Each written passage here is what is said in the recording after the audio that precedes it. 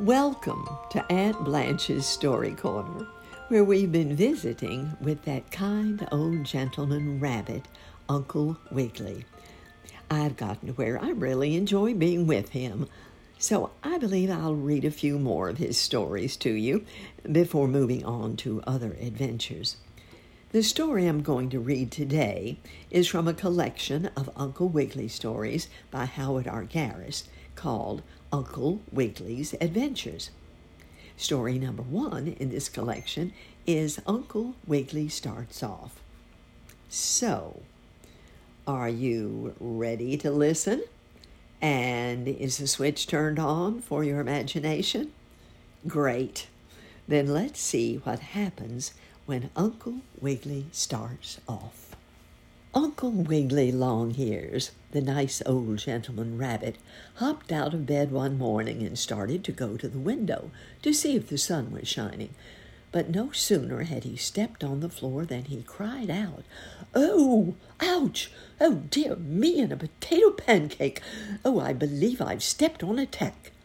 Sammie Littletail must have left it there. How careless of him. You see, this was the same Uncle Wiggily of whom I've told you in the bedtime books, the very same Uncle Wiggily. He was an uncle to Sammie and Susie Littletail, the rabbit children, and also to Billy and Johnny Bushytail, the squirrel boys, and to Alice and Lulu and Jimmy Wibblewobble, the duck children. And I have written for you books about all those characters. Now, I thought I'd write something just about Uncle Wiggily himself, though of course I'll tell you what all his nephews and nieces did too. Well, when Uncle Wiggily felt that sharp pain, he stood still for a moment and wondered what could have happened. "Yes, I'm almost sure it was a tack," he said. "I must pick it up so no one else will step on it." So Uncle Wiggily looked on the floor. But there was no tack there, only some crumbs from a sugar cookie that Susie Littletail had eaten the night before, when her uncle had told her her go-to-sleep story. "Oh, I know what it was. It must have been my rheumatism that gave me the pain," said the old gentleman rabbit as he looked for his red, white, and blue crutch, striped like a barber pole. He found it under the bed, and then he managed to limp to the window. Surely enough, the sun was shining. "I'll certainly have to do something about this rheumatism," said Uncle Wiggily as he carefully shaved himself by looking in the glass. "I guess I'll see Dr. Possum."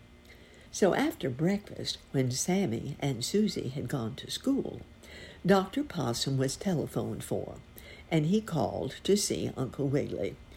"Huh! Exclaimed the doctor, looking very wise. "You have the rheumatism very bad, Mr. Longears." "Why, I knew that before you came," said the old gentleman rabbit, blinking his eyes. "What I want is something to cure it." Said Dr. Possum, again looking very wise. "I think you need a change of air. You must travel about. Go on a journey. Get out and see strange birds and pick out some pretty flowers. You don't get enough exercise." "Exercise enough?" cried Uncle Wiggily. "Why, my goodness me sakes alive and a bunch of lilacs. Don't I play checkers almost every night with Grandfather Goosey Gander?" "That is not enough," said the doctor. "You must travel here and there and see things." "Very well," said Uncle Wiggily. "Then I will travel. I'll pack my valise at once, and I'll go off and seek my fortune. And maybe, on the way, I can lose this rheumatism." So the next day, Uncle Wiggily started out with his crutch and his valise packed full of clean clothes and something to eat. "Oh, we're very sorry you have to go, dear Uncle," said Susie Littletail. "But we hope you'll come back good and strong." "Thank you," said Uncle Wiggily, as he kissed the 2 rabbit children and their mamma, and shook hands with Papa Littletail. Then off the old gentleman bunny hopped with his crutch. Well, he hadn't gone very far, over the hills and down a road and through the woods, and as the sun got higher and warmer, his rheumatism began to feel better. "I do believe Dr. Possum was right," said Uncle Wiggily. "Traveling is just the thing for me." And he felt so jolly that he whistled a little tune about a peanut wagon which roasted lemonade and boiled and frizzled Easter eggs that Mrs. Cluck Cluck laid. "Huh! Where are you going?" suddenly asked a voice as Uncle Wiggily finished the tune. "I'm going to seek my fortune," replied Uncle Wiggily. "Who are you, pray?" "Oh, I'm a friend of yours," said the voice. And Uncle Wiggily looked all around, but he couldn't discover anyone. "But where are you?" the puzzled old gentleman rabbit wanted to know. "I can't see you." "No, and for a very good reason," answered the voice. "You see, I have very weak eyes, and if I came out in the sun with my smoked glasses on, I might get blind, so I have to hide down in this hollow stump." "Then put your glasses on and come out where I can see you," invited the old gentleman rabbit. And all the while he was trying to remember where he'd heard that voice before.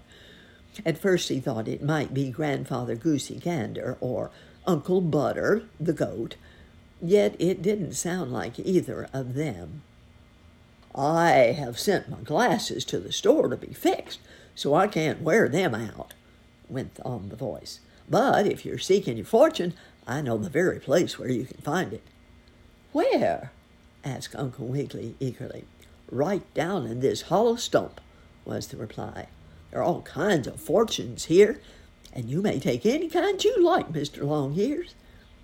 "Huh, that is very nice," thought the rabbit. "I've not had to travel far before finding my fortune. I wonder if there's a cure for rheumatism in that stump, too." So he asked about it.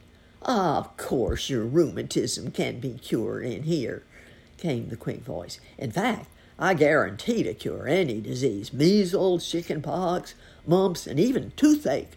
So if you have any friends that want cured, send them to me."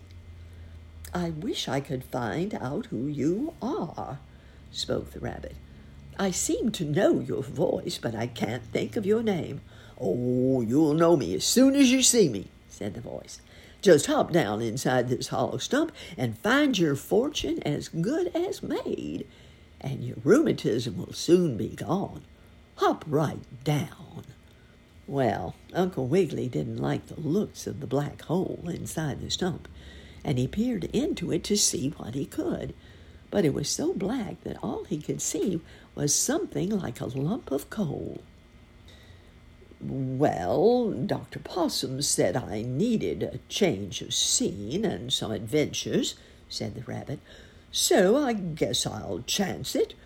I'll go down, and perhaps I may find my fortune." Then, carefully holding his crutch in his satchel, Uncle Wiggily hopped down inside the stump. He felt something soft and furry and fuzzy pressing close to him, and at first he thought he'd bumped into Dotty or Willie Lambkin. But then, all of a sudden, a harsh voice cried out, "Ha! Now I've got you! I was just wishing someone would come along with my dinner, and you did. Get in here and see if you can find your fortune, Uncle Wiggily." And with that, what should happen but that big black bear, who'd been hiding in the stump, pushed Uncle Wiggily into a dark closet and locked the door. And there the poor rabbit was, and the bear was getting ready to eat him up. But don't worry, we'll find a way to get him out. But I tell you what, I'm so curious, I'm going to go right on to the next story about how Uncle Wiggily gets out of the bear's den. At first, after he found himself shut up in the bear's dark closet, Uncle Wiggily didn't know what to think.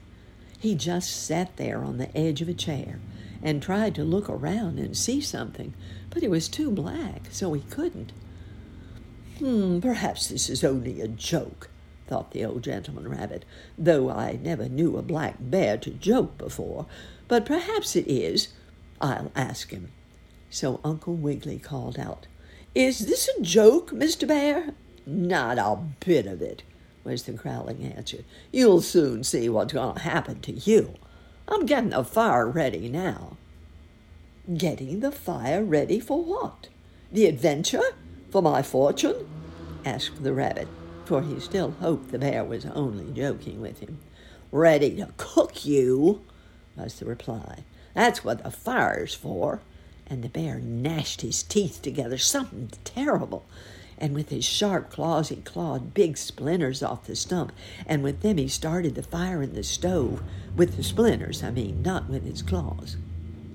The blazing fire made it a little brighter in the hollow stump, which was the black bear's den, and Uncle Wiggily could look out the crack in the door and see what a savage fellow the shaggy bear was.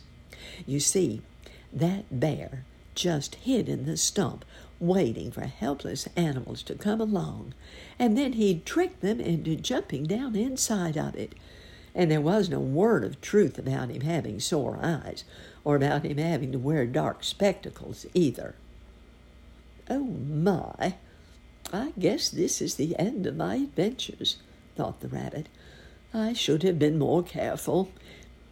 Well, I wish I could see Sammy and Susie before he eats me, but I'm afraid I can't. I shouldn't have jumped down here." But as Uncle Wiggily happened to think of Sammy Littletail, the boy rabbit, he also thought of something else. And this was that Sammy had put something in the old gentleman's rabbit valise that morning before his uncle had started off. "If you ever get into trouble, Uncle Wiggily," Sammy said, "this may come in useful to you." Uncle Wiggily didn't look at the time to see what it was his nephew put in the valise, but he made up his mind he would do so now. So he opened his satchel, and there, among other things, was a long piece of thin but strong rope, and pinned to it was a note which read, "Dear Uncle Wiggily, this is good to help you if you need to get out of a window in case of fire."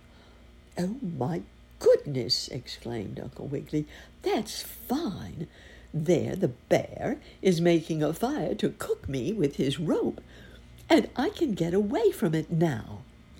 Now, if there's only a window in this closet, I'm all right." So he looked, and sure enough there was a window. And with his crutch, Uncle Wiggily raised it. Then he threw out his satchel, and he tied the rope to a hook on the windowsill.